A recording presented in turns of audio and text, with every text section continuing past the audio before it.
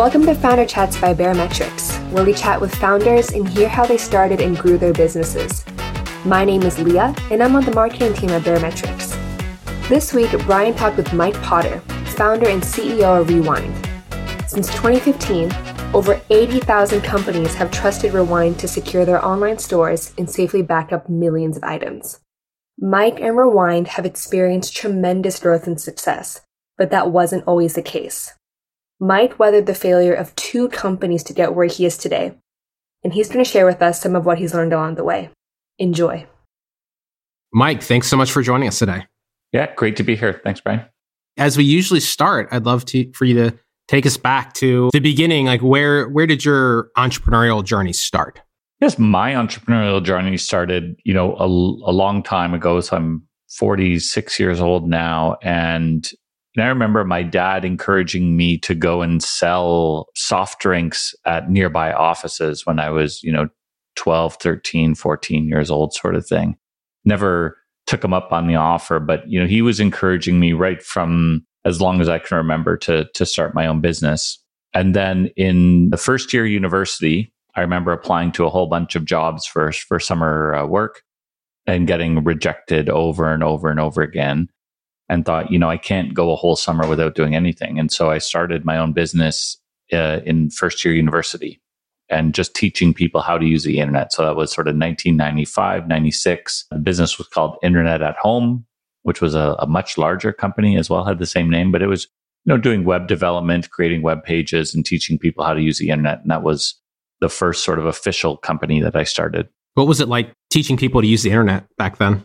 It was interesting. It was not as usable, I think, as it is today. So, there were things like news groups where people could participate in communities as opposed to everything being done through the web. And so trying to teach people about those was difficult. Email was a bit of a foreign concept to people at the time. I remember, one of my friends in university, when I first introduced email to him, we went to the computer lab and I said, okay, you can send an email to anyone in the world. And in the to field, he put his dad's home mailing address, and this is an engineering student. He's a pretty smart guy, but it was just so new for people that they didn't really know how it worked, right? And so everybody had to kind of learn back then how things worked, what an email address was, who you could send things to. And so it was a good business. There was definitely, a lot of people who wanted to figure out what the internet was, figure out how to get online, see what was available to them. So it was a really good business there, in that mid to late 1990s.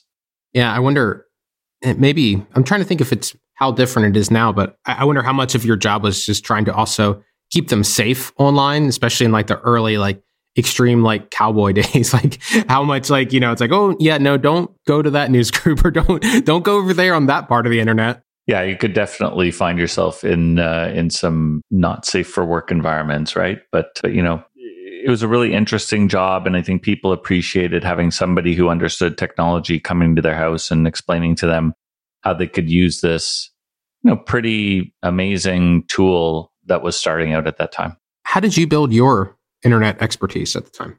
Just kind of tinkering, starting, I learned pretty early that, you couldn't really break a computer. If anything happened to it, you could always just reformat the hard drive and start over. And so I did that. I used to do that a lot, where you try and do something and then break something and have to restart. And so when the internet came around, it was a bit of that, of, understanding that you can figure things out. You can install this software. You can understand how it works. You can tinker. And if something goes wrong, you can always just reformat your hard drive and start over again.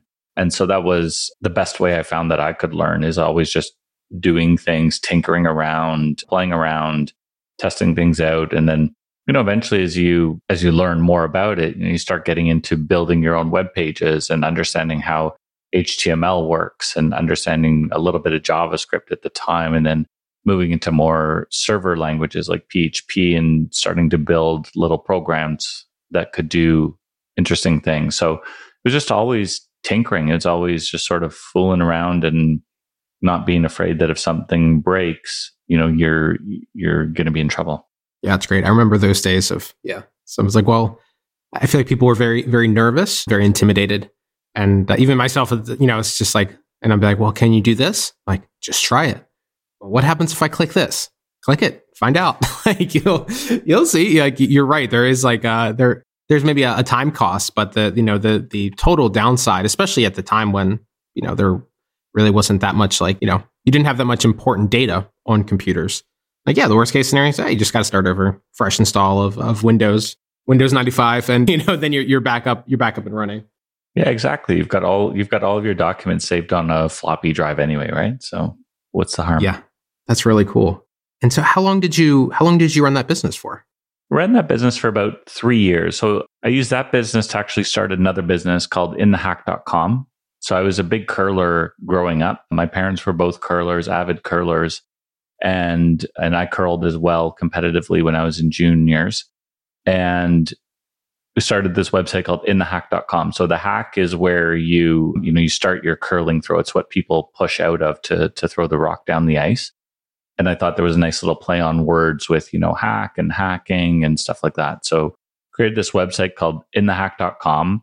It was a bit of a message board. There was a message board. There was curling news. Actually, early 2000s had an online store that was selling curling gloves that I'd imported from Pakistan. But that internet at home business kind of evolved into this curling website.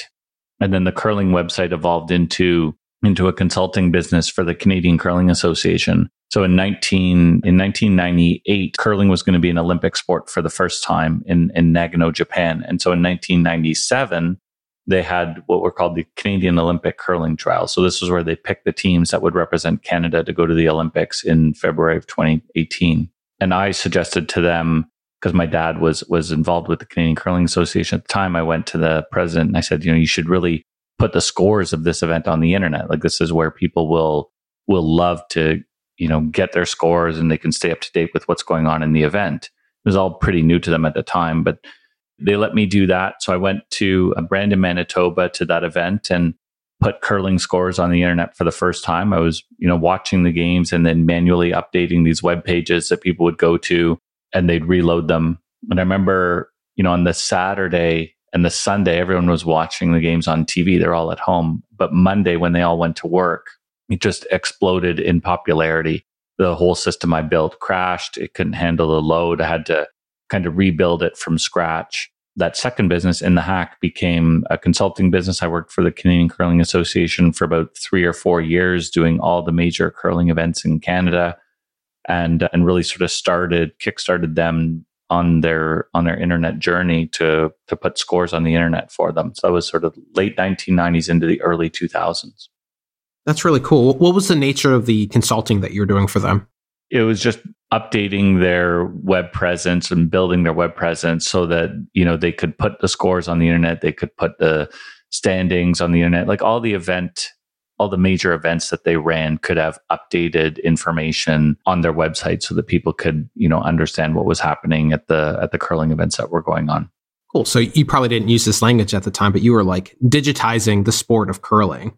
Just kind of cool. Kind of a cool early movement there. Yeah, we really were. There was, I had 2 people from the States, 2 brothers who I connected with who actually wrote a Java applet that allowed us to position all of the rocks after every shot.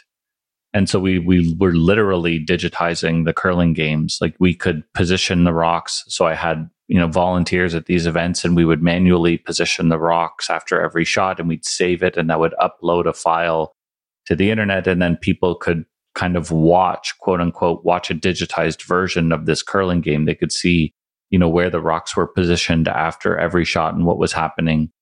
And then eventually they added movement into that where you could sort of draw a line and say, okay, the rock comes in on this path. And I think if we had, continued down that path, I mean, obviously, video kind of ends up taking over and now you can watch any curling game. You can watch just the video of it. But I think it would be really, the next step for me would have been putting indoor GPS devices, like tracking devices into the rocks themselves, into the handles of the rocks, which would have automatically updated the locations. And I thought it could have become like a really great training tool for people where, you could say, okay, show me all the times where a team has scored 4 points, for instance, in one end, or scored 3 points in one end. And what did the rock setup look like? What were the shots that were made?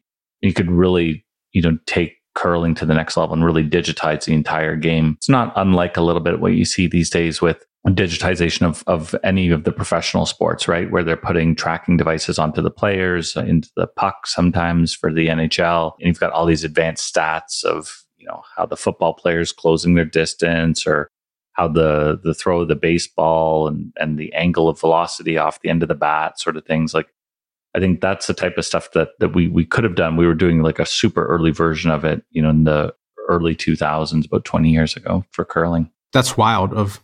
I could totally see that going into that field of sports analytics, where you're, this is a big business where all that data gets fed back somewhere. Actually, I have no idea how it works, but evidently somebody, they track everything, and then they come up with like, oh, well, this is the appropriate way to throw a free throw, or when your team is in this position and the other team's in this position, it's advantageous, or whatever the case is. So it seems like you were, especially as you started to draw the paths and the lines and, going down that path, it feels like you were like, maybe, like you said, maybe like 20 years too early, but you were definitely right on that path. Yeah, it's such an easy sport to do it, right? Because it's really only in 2 dimensions. The rocks don't leave the ice. And so it's a lot easier to do that than in either 3 dimensions, if you're looking at like a hockey puck, for example, or even a basketball or football or baseball. So it was definitely a sport that sort of appealed to that. But that was, we were really early on and pushing, I think, a lot of boundaries. And generally speaking, at least in Canada, curling is the largest amateur sport in the country. There is no other sport that's as popular as curling at an amateur level. Obviously, professional sports are different, but it's the largest amateur sport in Canada. And so it kind of was the poster boy in some cases of like how to build an internet presence and what you can do on the internet and how to engage your fans online and stuff like that. At this time, are you still running the internet at home business, or have you has that sort of given way to focusing on, is it in the hack? In the hack, yeah. It gave way. I only really needed that as a summer job, right? To just provide some income. And so I did that just for the one summer, did the consulting, showed people how to use it, did some internet development, and just did that for the one summer as a summer job. And then really focused my time on that curling site, because, it was a pretty popular curling site. It would have like hundreds of thousands of visitors on a monthly basis. It was making some good money from an advertising perspective as well. And obviously it was leading to this consulting contract with the Canadian Curling Association. So, from a financial perspective and a time perspective, it was definitely taking up all of my time. Sounds like it was really, really going well. What happened next? I ended up graduating from university and doing that for another couple of years, but it wasn't something that I wanted to do long term. I think one of the things that I've always focused on in my career is ensuring that I can move on to doing something else. And so I built this system for the Canadian Curling Association that really allowed them to do all of what I was doing without me. And they ended up doing that. They really no longer needed me. The statistics program that they had developed to manage stats at the events was able to upload the scores automatically. They didn't need somebody like me to go to the events and handle it manually.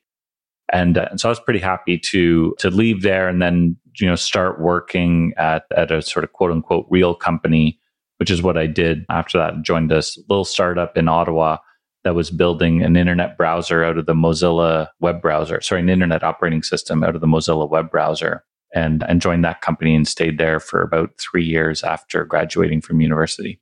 Cool. What were you doing for them? We were building, so if you remember in the early 2000s, there's going to be all these internet appliances that were going to be around. You'd have, all these computers in your home. There'd be one in your living room, in your kitchen, and all over. And we were building an operating system to basically run those internet appliances. And the decision at that point had been made to run it in the Mozilla web browser. So we took the browser part, like the actual engine really, and started building applications that could run sort of in the browser or sort of parallel to the browser. It was all based on Linux. And I ended up building the calendar application that ended up becoming the Mozilla Calendar project. So if anybody's out there used the Mozilla Calendar, I started that about 20 years ago now. And we took our code from what we had built for our own product and open sourced it and donated it to the Mozilla Foundation so that they could have a calendar in addition to the contacts, address book, and web browser that they had as part of the Mozilla project. Cool. So how did it go with the internet appliances all over people's houses? Yeah, how did that work out? Didn't quite work out, I think, as well as anyone had hoped. I think we're probably a little bit closer there with with your iPhone and your iPad and some of the other devices that that companies like Facebook and Amazon have for screens and being able to communicate with people. But it was again I think one of the things that I've learned is you really need to have very good timing. You need to have a good product, but you also have to have the fortune of having good timing in the market. And the product or the idea that we were building was, I think, just a little bit ahead of its time, probably built not necessarily on the right technology, but the whole idea that you have on the iPad or the iPhone of like a single screen application without having to manage windows. I mean, that was stuff that we were working on for that browser. So you could only do, one application at a time. Unfortunately, the hardware just wasn't there and the idea never really ended up taking off, but it was fun to work there. I did that for about 3 years. Yeah, I sort of remember. I don't know if this is around the same timing, but it felt like there was like this proliferation of crazy ideas, like different operating systems. Like as you're going through this, I remembered one that was like, it was like a 3D operating system. And it was like, instead of having, I think effectively they just like mapped your desktop over like a sphere. So instead of having like all of your icons on the desktop, you actually would like navigate around the globe and click on things. And I think once you did that, it was effectively the same thing. It feels like just during that time, there was a lot of, we didn't know what direction all these different technologies were going to go in. And it kind of felt like everybody was just so excited. We just kind of tried everything. Like, all right, well, let's go in every direction and see what happens. Yeah, I would agree. I think it was a time of a lot of experiments, right? Especially, there was a lot of work being done. Windows was obviously the dominant operating system at the time. Mac even wasn't nearly as popular as it is now. So Windows was completely dominant. But there was a lot of effort and money being put into Linux-based desktop operating systems. Like I live in Ottawa and headquarters of Corel are here in Ottawa. And I remember Corel getting into Linux as well and trying to build a desktop for that. There was a lot of work being done from an open source perspective to try and move desktops forward. So a lot of experimentation, a lot of ideas came out of it. But yeah, I think that was exactly right. It was, this time of a lot of change because the internet was coming around and, that was new and computers were getting fast enough to really do some amazing things. And it definitely was this time of, I think, mass experimentation to try and figure out like, hey, what can we build? What can work?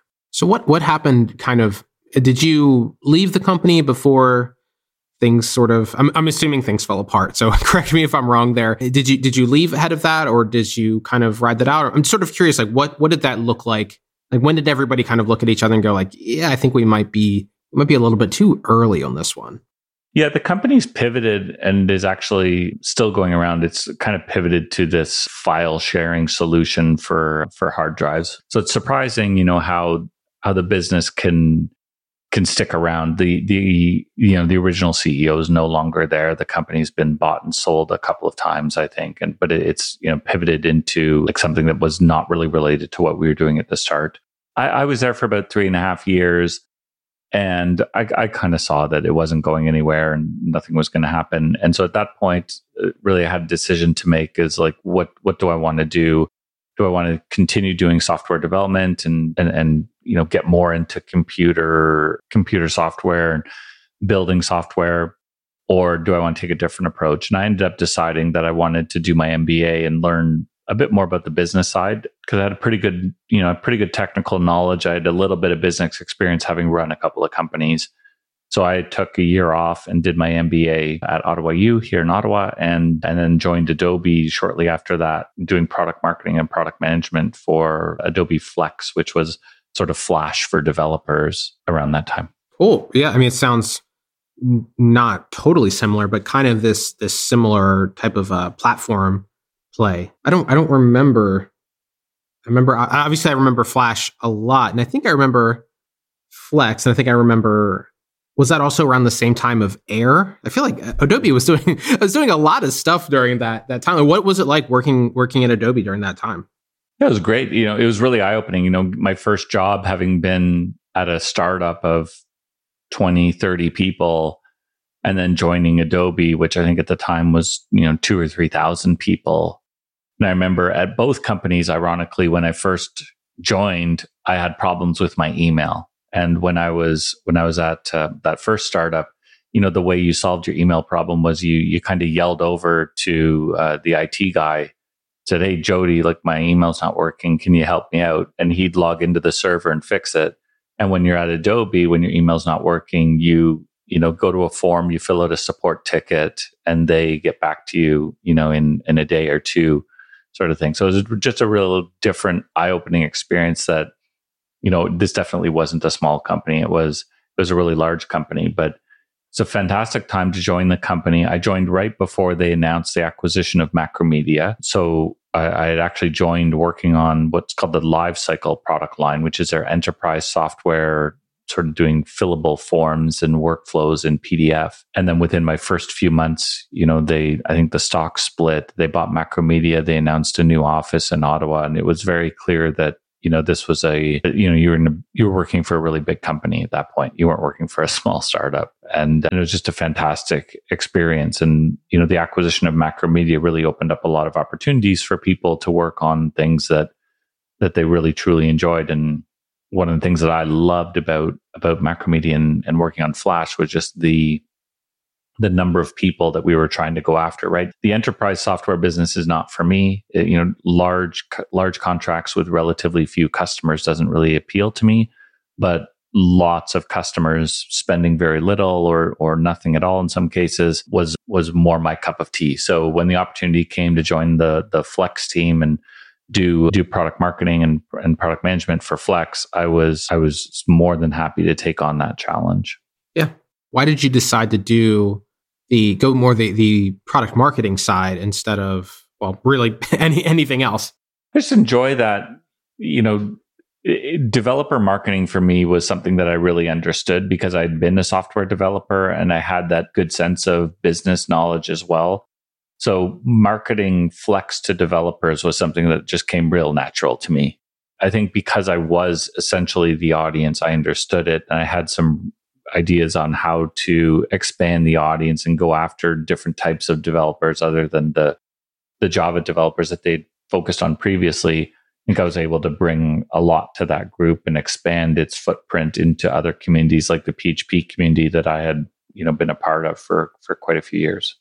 Did you find any challenges working in an organization of that size, especially when you're really like personally familiar and like, I'm sure you had thoughts of like, wow, I really wish I had this when I was doing updating these curling, like it would be great to have this sort of framework to build these visualizations off of. And so I imagine you probably had a lot of ideas. Did you have any issues working within a large business to get some of those actualized, or are they actually pretty receptive to sort of some of the thoughts that you had? It's a very, I think, accepting company. I think it's one of the world's, literally one of the world's best companies, right? In terms of the success that they've seen and the transition that they've had into cloud software has been, real, almost second to none, maybe to Microsoft, right? Transforming that desktop business into sort of recurring revenue. And so I don't think, you don't get that way without being real open to new ideas and new possibilities of doing things. So I always found people there to be very open to different ways of working. There's certainly challenges around some of the processes and that we had wanted to implement. Like I remember one, for example, when we wanted to allow people to download our SDK without requiring somebody to give us their email address, but just make it optional, right? So that was a real foreign concept to them at the time, that you would allow somebody to download something and not treat them like a quote unquote lead. And I was there saying, listen, developers they probably don't want to get your emails. They just want to download the software, and we need to make it as easy as possible for them to get started right away. So there's some concepts there that were relatively new to the company that I had to try and explain to some people. But, at the end of the day, yeah, everyone was pretty open about trying new things and experimenting and see what worked and doing things that were sometimes a little bit outside the box, just to make sure that the experts who were asking to run these programs could do what they wanted to do. That's awesome. How long were you with Adobe? I was there for about 6 years, just under 6 years. That took me to sort of early 2010s. And, at that point, TechCrunch I was reading TechCrunch every day and reading about all these startups that were going and really wanting to do my own startup, like a real startup, not a like consulting company, not a small independent thing that I'd done, before, but rather a software company that was really designed for high growth. And so I left Adobe to run my first startup, which was basically doing almost like a social media campaign management tool, with the idea being that you would want to coordinate posts onto YouTube, onto your blog, onto Twitter, Facebook, LinkedIn, around these major announcements. And so we built a tool that could help sort of coordinate that could measure that could aggregate all the comments around and the feedback around what was being posted.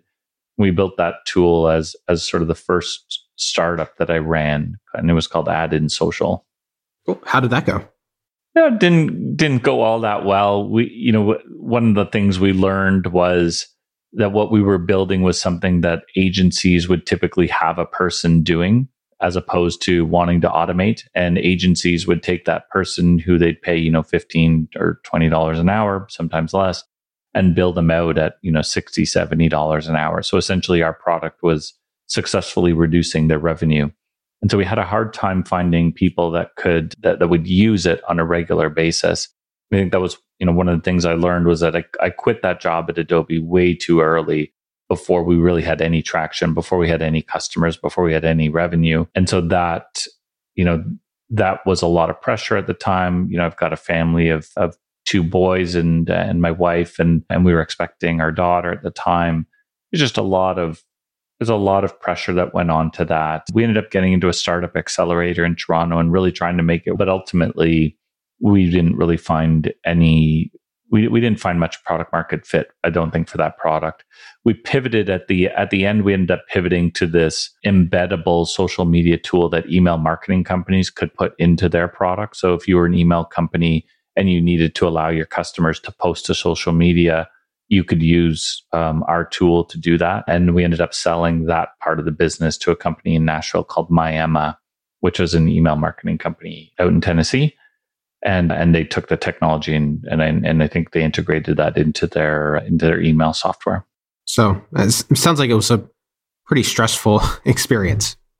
Yeah, definitely. I think you put a lot of pressure on when you've got kids and mortgage and car payments and all the other stuff, and you got to put food on the table, and you're running a business that has no revenue. Yeah, it's definitely a stressful time, and certainly learned a lot from that experience. And made sure that as we did this sort of last company, or this company that we're working on right now, that we didn't make the same mistakes. And I think as long as you're doing things and you're learning from your mistakes, then I think you're in good shape. And definitely the experience wasn't that great, but I ended up learning a lot out of it, and it certainly helped me be more successful. 10 years later, whatever it was, 5 years later, when we started Rewind.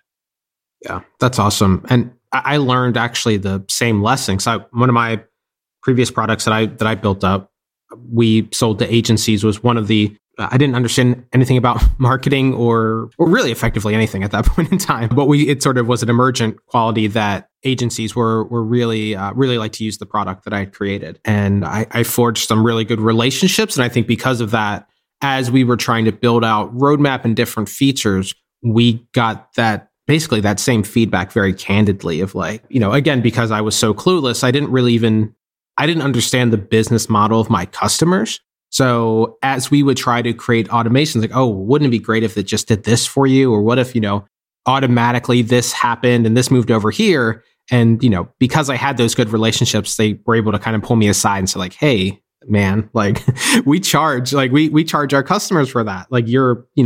It wasn't directly in their major line of business, but they had the opportunity to tell me of well, no, we actually, agencies I think are kind of unique in this quality, but they're oh no, we pay, just like you said, we pay somebody $15 an hour and we build that out at $200 an hour. So in fact, yeah, it would be cool if you could do it automatically, but it would actually be worse for our businesses.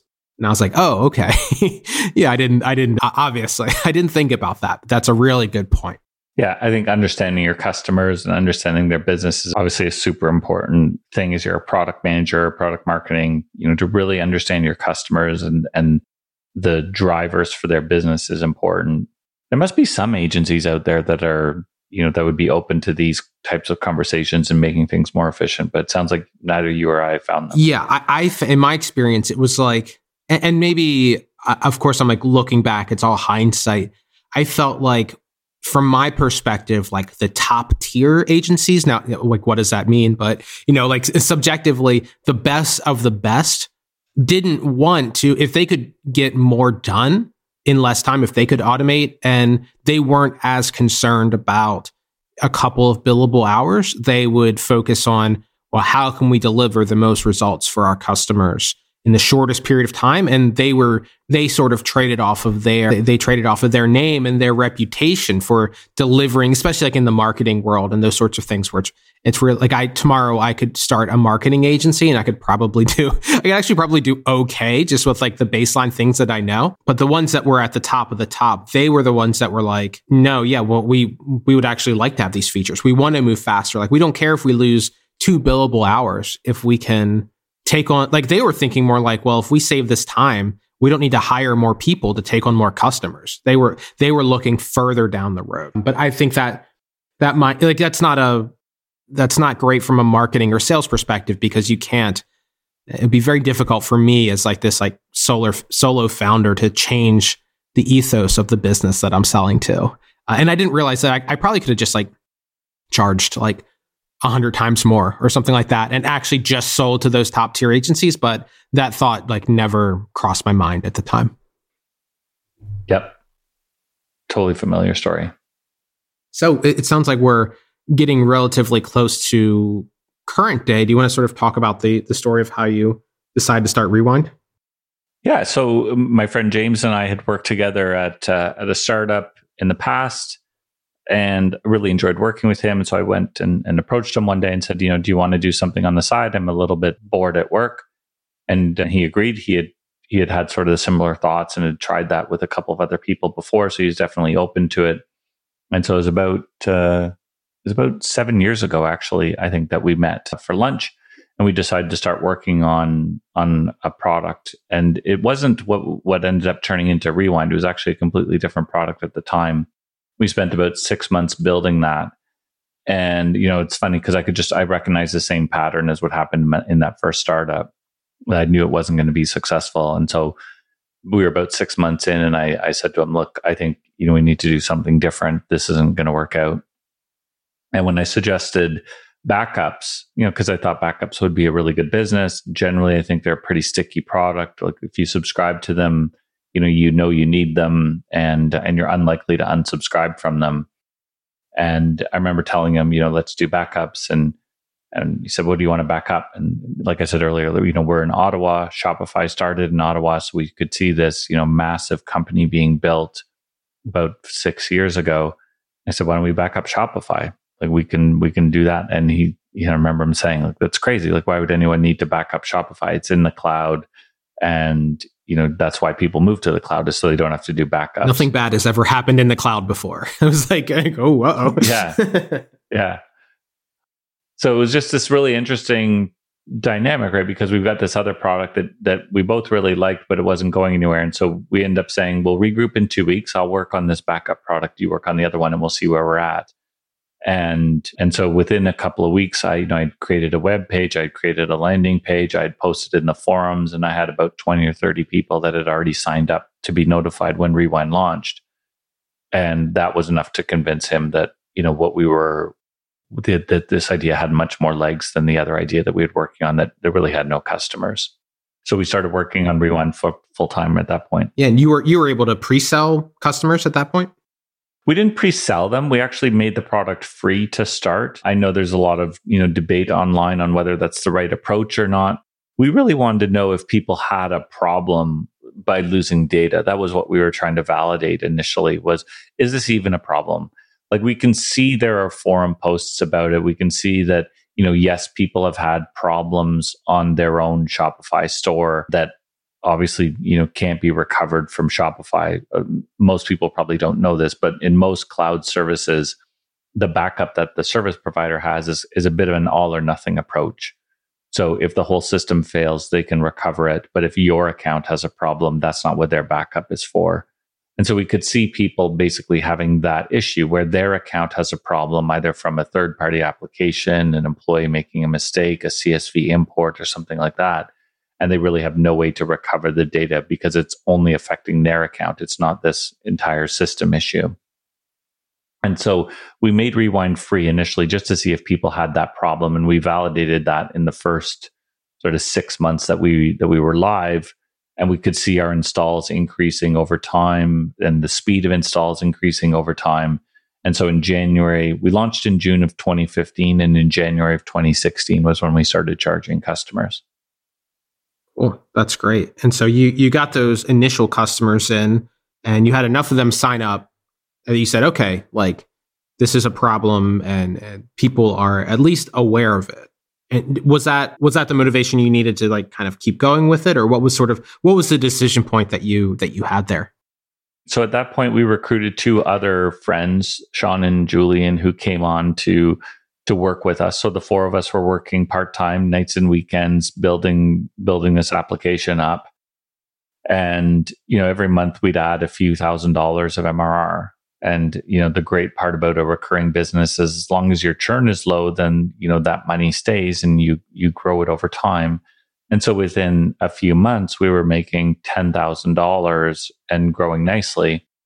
And, we're looking and saying, wow, like we're almost at the point where one of us can quit and go full time on this. And Sean ended up being the first one to do that in September of 2015. So, we're about 9 months in now from when we started charging, and he quit and went full time. And then Julian and I quit in February of 2016 and joined full time. James came full time about a month or 2 later, and we were kind of off to the races and starting to grow this business that was up to, 20 or 30K of MRR at that point. Yeah, and compared to your first startup, this sounds like a considerably less stressful environment because you have customers and you have revenue to pay yourself with, and you also have trajectory as well. So you can sort of see like, okay, well, not only is this revenue does it seem to be durable, but we're getting more customers. It's at least heading in the right direction. Yeah, that's definitely true. It's a much easier discussion with your wife when you're saying, listen, I'm going to quit my job and go to this other company that has no revenue versus I'm going to quit my job and I'm actually not going to take any salary change because the company's making so much money that we can keep the same salary that we have now. So I'm really just transferring from this one job to the next job, and it's not affecting, how much money we're going to have at home to pay the bills and stuff. That was a much easier conversation. Way easier. Yeah. We ended up staying in our jobs probably way too long, to be honest with you. We probably should have quit earlier. I'd say the stress started coming when, you're trying to work and do your job sort of 9 to 5. And then, in the evenings and on the weekends, you're supporting, we were supporting like over 1,000 customers. And that becomes really difficult because, they've got questions. You really need to be spending more time on it, but you can't because you've got this job that you're working on 9 to 5.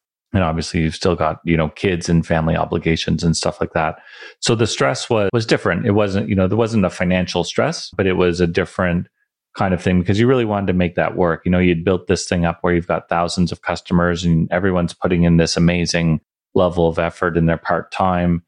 And you're just, you're trying to do everything. You're trying to do your regular job. You're trying to make sure you can grow the business, and you're trying to make sure that you keep that revenue so that, you can quit, in a month or 2 from now, whenever it works out. And luckily we were able to sort of navigate that and make it all work out. Yeah, that makes a lot of sense. It feels like it's difficult to nail that timing exactly because, especially with your previous experience of maybe jumping in too early, you were probably thinking, at least subconsciously, like, okay, well, let's not jump in too hastily. But I can also imagine, especially for that type of problem or that type of product, when customers have problems, they probably feel very time sensitive to them. So, you get an email and you don't have a chance to check it until 6 or 7 p.m., but they sent it at 9 a.m. and you get the email thread of like every 45 minutes you get an increasingly concerned email from them. Like, I know that's, you care about it too. It sounds like, it's like you care about the product and you want it to do well and you care about the customer. So it just puts you, I can definitely, I've been there too. It is a different type of stress for sure. Yeah, and I think it forces you, what it ends up doing is forces you to build a much better product, I think, because they have to be able to do things themselves. They can't be relying on you. So that was what we ended up building, right? Was this tool that people could back up and they could restore their data without ever talking to us. They could do it on their own, and it generally worked without many problems. Obviously, sometimes you're hitting edge cases in the APIs and stuff wouldn't work 100% properly, but for the most part, it was customers were able to serve themselves. They were able to install the product. They were able to subscribe. They were able to pay us. They were able to see that the backups were working. They were able to recover their data without ever talking to a human being. And that was, it was definitely not easy to get that user experience correct and to get that flow right.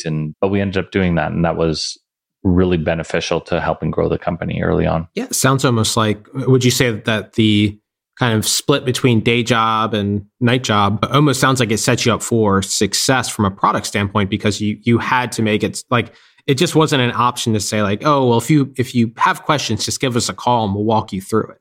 But that wasn't a choice at the time. So it almost sounds like that was something that made the product much stronger and put it in a better long-term direction. I think there's lots of decisions there that were made that certainly helped the product and helped the company. I think that's definitely one of them. And the other thing I think is, if you've got that safety net, like if you've got your job, you don't have the same level of stress worrying about how successful it's going to be. And that really does let your mind solve problems and work better, right? We ended up getting into an accelerator here in Ottawa called Invest Ottawa. And I would meet so many entrepreneurs who were saying, oh, I'm working 10-hour days, 12-hour days, 14-hour days on this startup. I work all the time on it and I'm not getting anywhere. And I'd often think like, yeah, like, do you think that maybe that's your problem? That like you're not able to just clear your head and think about the problem that you have in front of you and how you would solve it. And I know, I've talked to VCs, I've talked to investors who are really, they'll ask you like, look, I'm not going to invest unless you go full time. Like you have to be committed.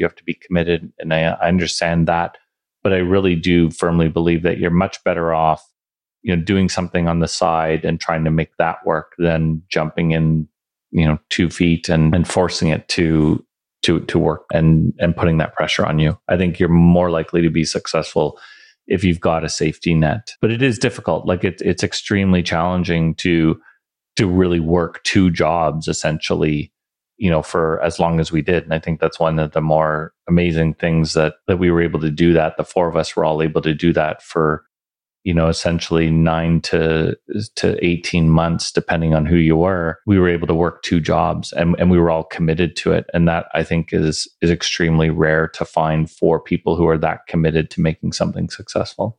Yeah, that's incredible.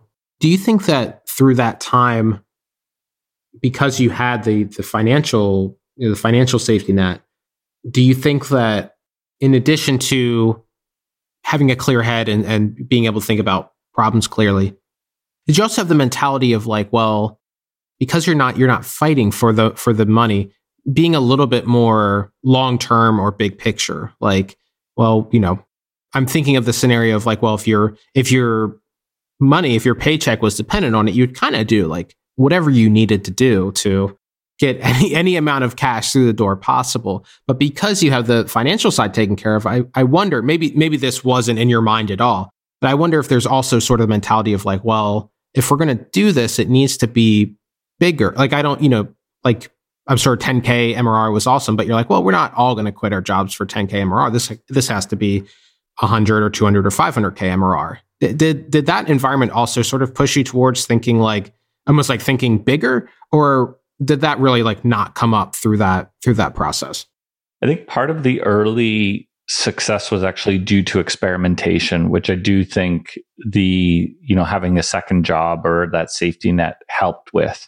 So we experimented a ton with our pricing early on. Like when we went to market, our prices were $5, $15, and $29 a month.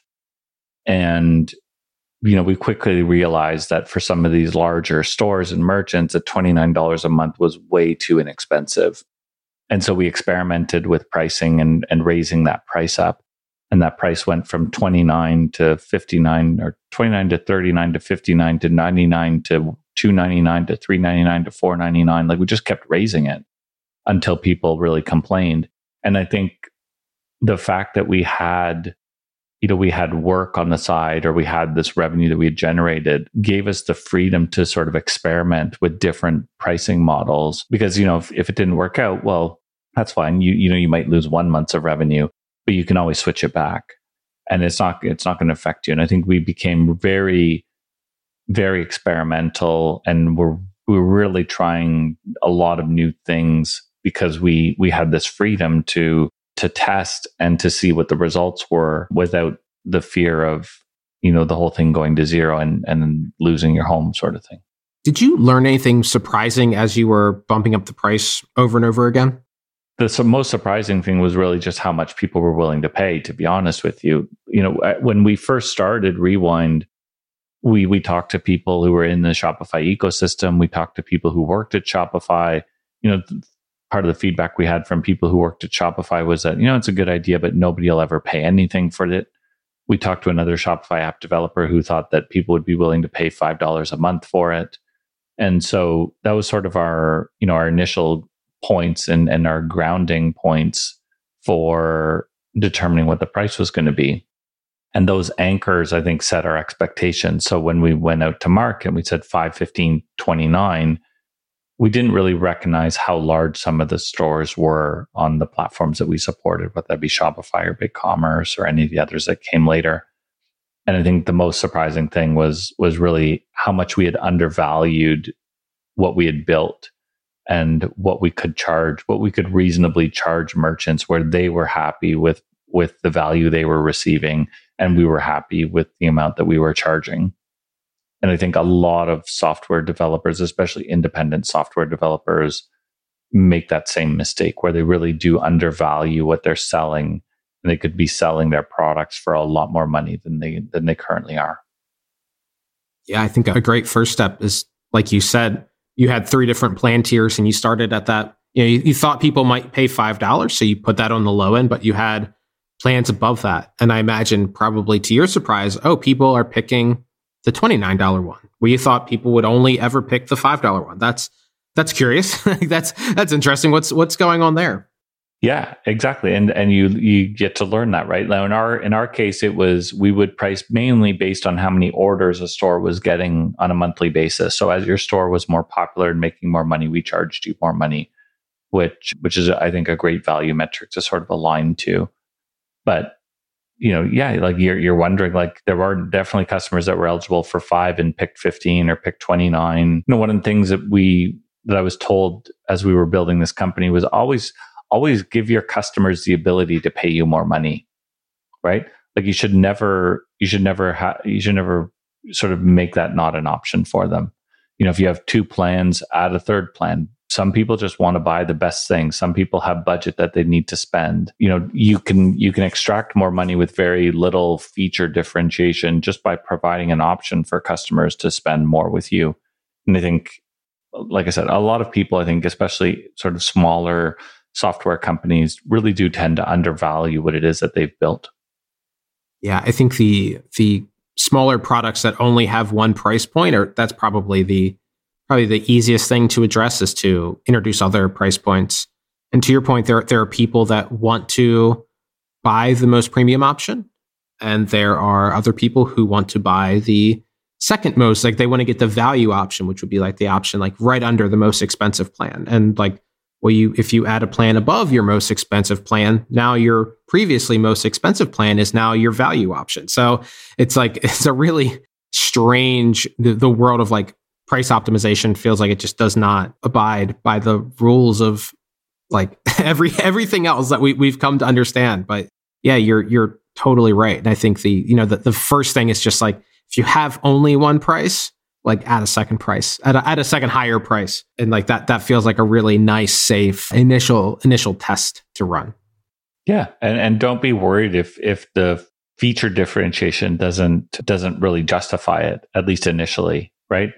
I think you can have some things that you add in there that are relatively easy to do, and find a few things that you think people would find valuable and put them into that higher price point, and just experiment and see if people will pay it or not. And I think a lot of people would be surprised. And I do think that's one of the reasons why Rewind was so successful. Just, the culture of experimentation that we put into from a pricing perspective really early on helped drive a large increase in revenue in those very early years, which in turn allowed us to, take on some small investments early on, which allowed us to hire more people, which, just became sort of self-fulfilling that the business was growing nicely as we raised more money. Yeah. Yeah, that's a great point. I think people are frequently kind of almost like self-conscious, or like you said, I think you put it perfectly, of like, oh, well, I can imagine a lot of people sort of talking themselves out of a price point, or like, oh, well, these features really aren't worth the extra money. And so I'm going to just put all the features into one plan, or I'm going to keep the prices lower. But yeah, you don't know. And like you mentioned, having that mentality of experimentation is just like, well, just put it out there. And like the practical chance that anybody's going to come across your pricing page and like be like, oh, these prices are too high. Like, I hate this person now. This person's terrible. It's like, really, like, I mean, I suppose not impossible, but very, very unlikely. In fact, those people are probably just going to be like, oh, this isn't for me. And they're just going to leave, and they're not going to think about you again. So giving it some sort of shot, it's probably, I imagine that you could have a very small difference between the plans. Like maybe like to you, something that's laughably different, but you might find that people sign up for that higher plan tier. And then now you need to deal with that data. Now you need to like, okay, cool. Well, geez, what do we do with this? We didn't think this was going to work, and it worked. Sounds like what you did is you're like, all right, well, let's increase the price like 5 or 6 or 7 times. And like, all right, let's just see what happens. Let's get that data and understand like what the actual value of this product is in the hands of our customers. And you have an equal chance of being right and wrong, right? When you launch that product. So you really don't know, and you really do have to think about it and say, okay, it's just a test. Let's see what happens. And as long as you're talking to your customers, you're getting that feedback, you're watching your conversion rates, you're using all the data and metrics that you can get access to understand, like, to your point, like, are people looking at that price and then leaving? So what's your conversion rate? How does your conversion rate get affected? Even if you raise your price high enough and your conversion rate goes down, you still might end up making more money. So then you have to start deciding, like, is it better to have more customers at less revenue or fewer customers at more revenue, right? And there's different reasons why you'd want to implement either of those strategies. But I think the key is, getting that feedback. And I know one of the things we did was we just talked to every customer we could. Every customer that installed, we had an automated email that went out who I requested to speak with them on the phone. And so we knew as we raised that price, at the top end from $29 to $299 to $499, like, I talked to those customers at $499 and I heard the complaints, and we ended up backing that price back down to $299 based on the feedback that we had from customers. So I think as long as you're talking to them, you're actively engaged with them, you're monitoring your metrics, you can measure things. I see no reason why you can't start testing things and trying things out and see what works.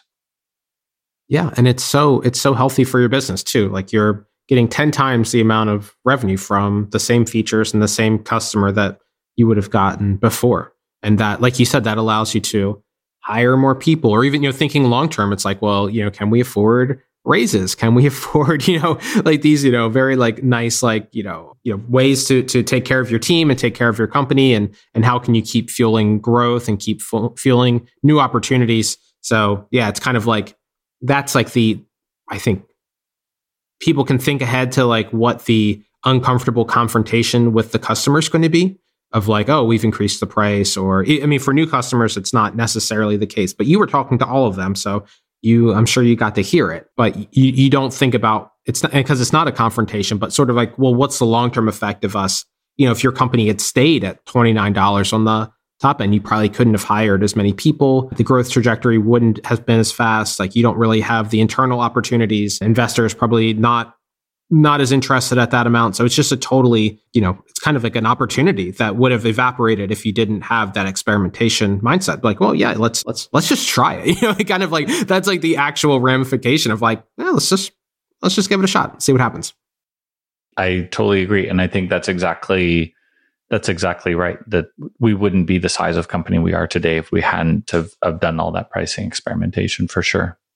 Cool. So that sounds like kind of like and I don't know, maybe we're hitting the full life cycle so far, but it sounds like that's kind of the early days of Rewind. What's kind of going on sort of like mid, or what's the current state of the company? What are you working on? Yeah. And so the company, we continued to grow the company. We weren't quite bootstrapped, but when we raised money, we tried to raise as little money as possible. And so we became very efficient and we were able to grow our revenue nicely to the point last year where we raised a Series A about a year ago now, and then raised a Series B about 3 or 4 months ago now. And so it's been, just a fantastic journey for us. We're up to 115 people or so these days, growing really, really quickly. I think we were 35 or so when the pandemic started. So it's just been a tremendous amount of growth in the last 18 months or so. And continuing to grow the business. We're expanding out to back up more SaaS platforms. So we currently support Shopify, BigCommerce, QuickBooks, Trello, and GitHub, and really planning on a massive expansion to different SaaS applications next year. So our vision is really we want to back up the entire cloud. We want to back up every SaaS service that's in existence. And we're working right now on technology that's going to help us do that next year. That's awesome. How do you, and I think maybe I'm just thinking a little bit too personally for me, where I'm the type of person where I'm like, I'm actually I feel like my mindset's like where your co-founder was when you initially had the idea, where I'm like, yeah, our files are in Google Drive or whatever. We have data in GitHub and Trello and all these different places. And I'm sort of the mentality of like, yeah, it's probably fine. And I sure hope every time I log in that my data is going to be there. But it really hasn't sort of crossed my mind of like, this is like as someone in charge of a company, like this is something that I should probably put in place before we have an issue. How do you speak to people like me, and like, how do you do a lot of convincing of like, hey, you really should get ahead of the ball on this? Or do you deal with a lot of companies that come to you be like, hey, we lost data now, and we don't want to do that again moving forward? Yeah, I think the larger companies tend to have policies that require them to have backups, whether that's internal or maybe external through things like SOC 2 compliance or ISO 27001. So these external mandates that they've got, or sometimes internal, just IT policies that state any platform we have has to have a backup. So the larger customers tend to be more aware of the problem and more and actively looking for a solution. I think the small to medium-sized customers are ones that require a bit of a different approach because they don't necessarily have the same policies that are driving the need for backups. So it does typically come down to I experienced it, or a friend that I know experienced it, or another store owner that I know experienced that data loss. Somehow they become aware of the problem and then come looking to Rewind for the solution.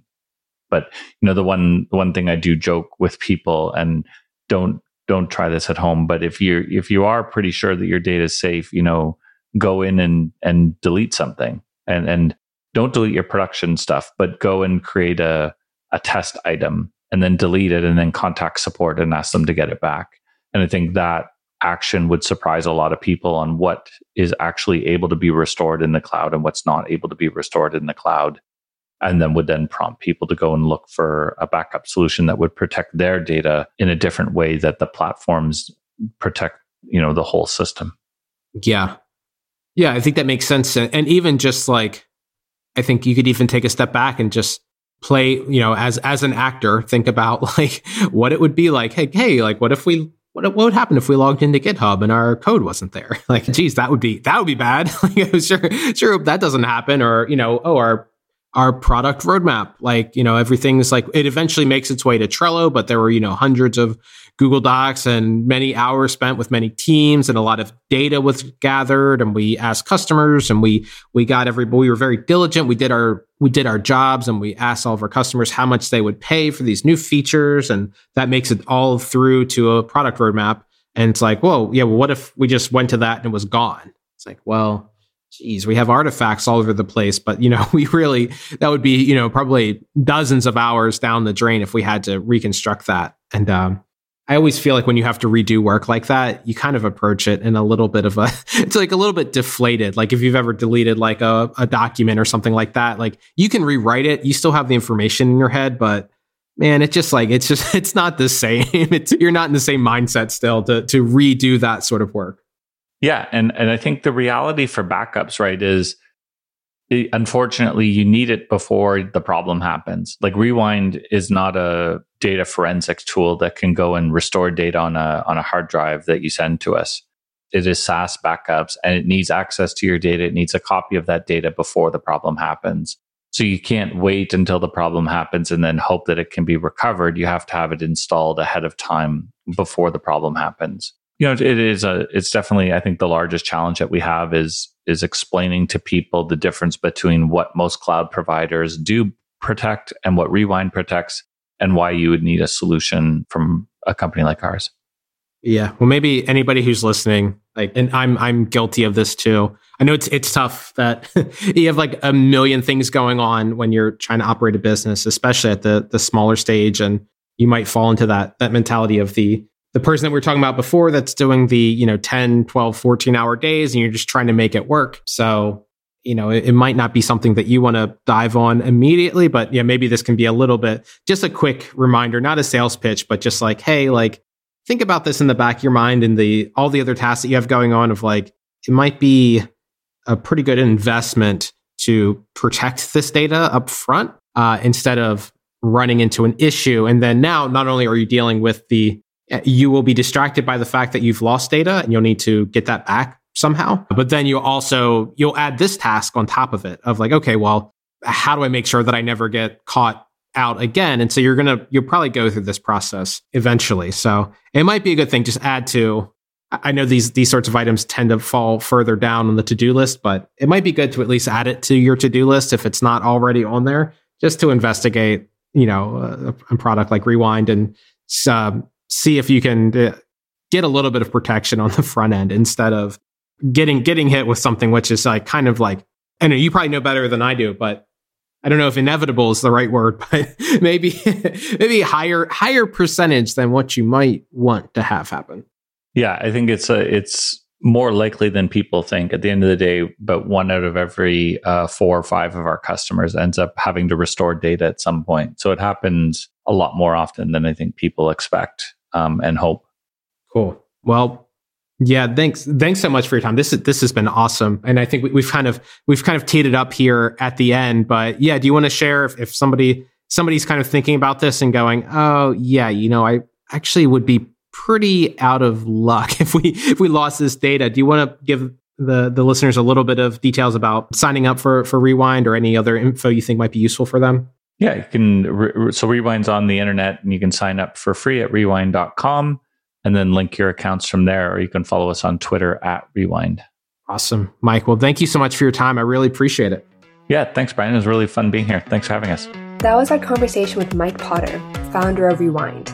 If you need to back up, restore, and copy critical information for your SaaS business, you know where to go, rewind.com.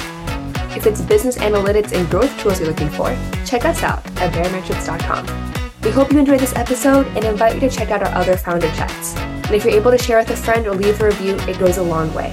Thanks for listening.